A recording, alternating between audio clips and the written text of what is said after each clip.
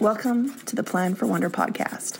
I'm Crystal, the talking head, founder, and creator of mylifeplanners.ca. This classic quote is from the movie The Godfather, and it seems to have appeared as my mantra this week. The they is my period, and after 75 days, I was hoping, crossing my fingers, I was finally getting to the end of this perimenopause cycle of chaos. I actually yearn for the days when I no longer have to manage through 2 weeks every month in some kind of physical discomfort and disruption. It's annoying. Imagine a person sitting next to you pinching your arm at varying degrees of pain, and you still have to focus on what you're in the process of doing. But nope. She's come back in a fury. Headaches, anxiety, aches, and cramping. And of course, all in the middle of a week that I don't have the luxury to pause, rest, and curl up to wait out the storm. Did you know 1/3 of the female population is currently with me on this? That's 1.3 billion people around the world. And if you think about it, another 1.3 billion women are managing through the normal fertility monthly period flows and pains. So that's 30% of the world who can really relate to the interruption that simply having female organs can have on one's day-to-day routines. But here's the thing. I mean, the same challenge comes whether your back goes out, you get hit with the flu, you woke up under a blanket of mental depression or anxiety, you're managing an annoying cold, or your not-so-friendly migraine visits unexpectedly as well. So when it comes to goal setting, planning strategies, we rarely, if ever, even think about what's our plan B for when this shit hits the fan. And let's be honest, our deadlines don't care about our health or our situations.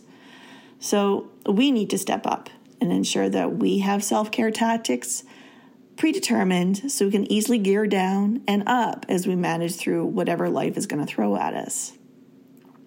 I have to wonder, is it kismet that it's all happening right now when I have less than 2 weeks to push through a month's work of projects? So I want to share how I'm managing and some tips, and also share how I'm not managing things so well. I'm really thankful that I made the choice to reduce my availability for meetings to a set 15 hours in 3 days each week. It's allowed me to focus my open time to do creative work, but it also gives me flexibility when I need to manage through these ups and downs of personal care. Less commitments means more commitment to myself and my vision for how I want to live my life. So one of the big things I'd love you to do and think about, avoid overscheduling yourself. When you look at your calendar and your schedule, just because there's an opening in it doesn't mean it needs to be filled. In fact, every time you add something into your calendar, make sure it needs to happen. It's important. And if it's possible, limit the time. Don't give every meeting or request for a meeting with you an hour of your day, because that tends to be the default on calendars, I find. Make them 15 to 20 minutes if you can, and that kind of gives you about a 10 to 50 minute break if you allow that between your meetings. Not just for a micro break between, but just give you a chance to pause and reset. Another thing I've learned when I'm under the gun and I'm not at 100% is to be honest. Be honest with your clients, employers, family, and others that need your attention, that you're under the weather, and share the responsibility of the demands that are put on you at the time. Allow them to step up and work with you to clarify what needs to get done now and what can be rescheduled.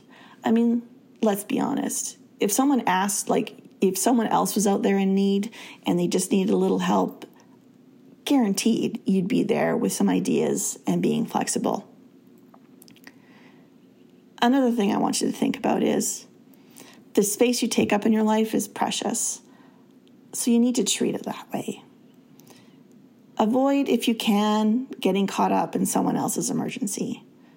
Create boundaries around your space that you hold in this world, so the opinion that if something is important, you make the time for it can actually be a detriment to the impact you want to make in and around your life. I want you to be kind to yourself, and I think this is the most important one. And this is where I'm failing.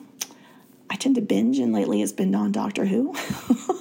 What I should be doing maybe is using that time to have a warm bath, take a cat nap, and actually rest my body and mind to get the full benefits in recovery.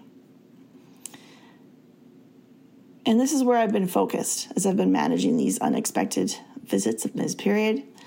I'm learning to respect my body's needs for rest and kindness when these migraines, cramping pain, and emotional deregulation are out of control. I adjust my expectations to meet where I am and what I can offer at that time.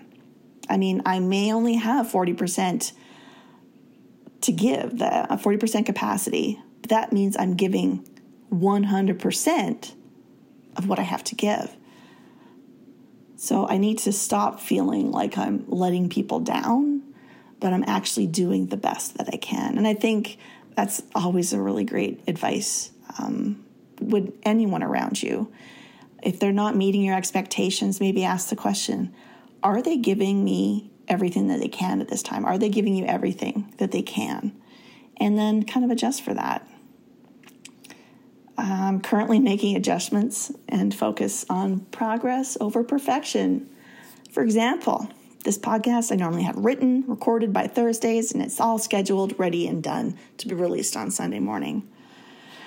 But this week, as you've already heard, I've had to flex. So I'm currently using the quiet hours on a Saturday morning before my family emerges, sitting down at our dining room table, typing away, and instead of sitting up at my office desk under the cover of a blanket with my fancy microphone to record, I'm just using my voice memo app on my phone right now.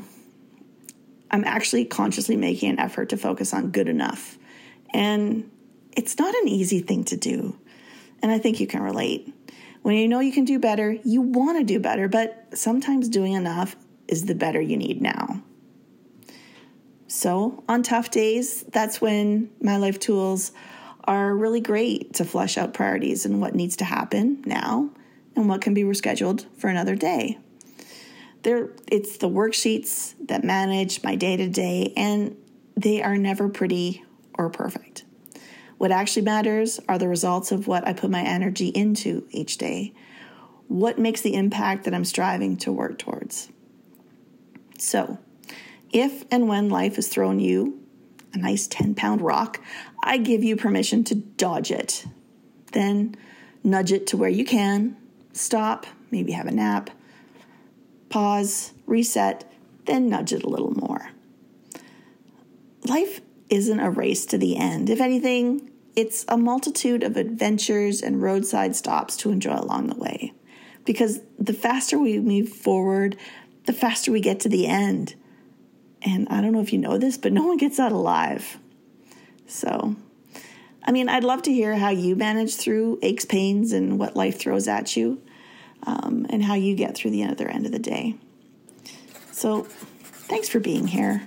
And I want you to know the space you take up in the world does matter, not just to me, but more importantly, if you need reminding, you matter the most in your own life.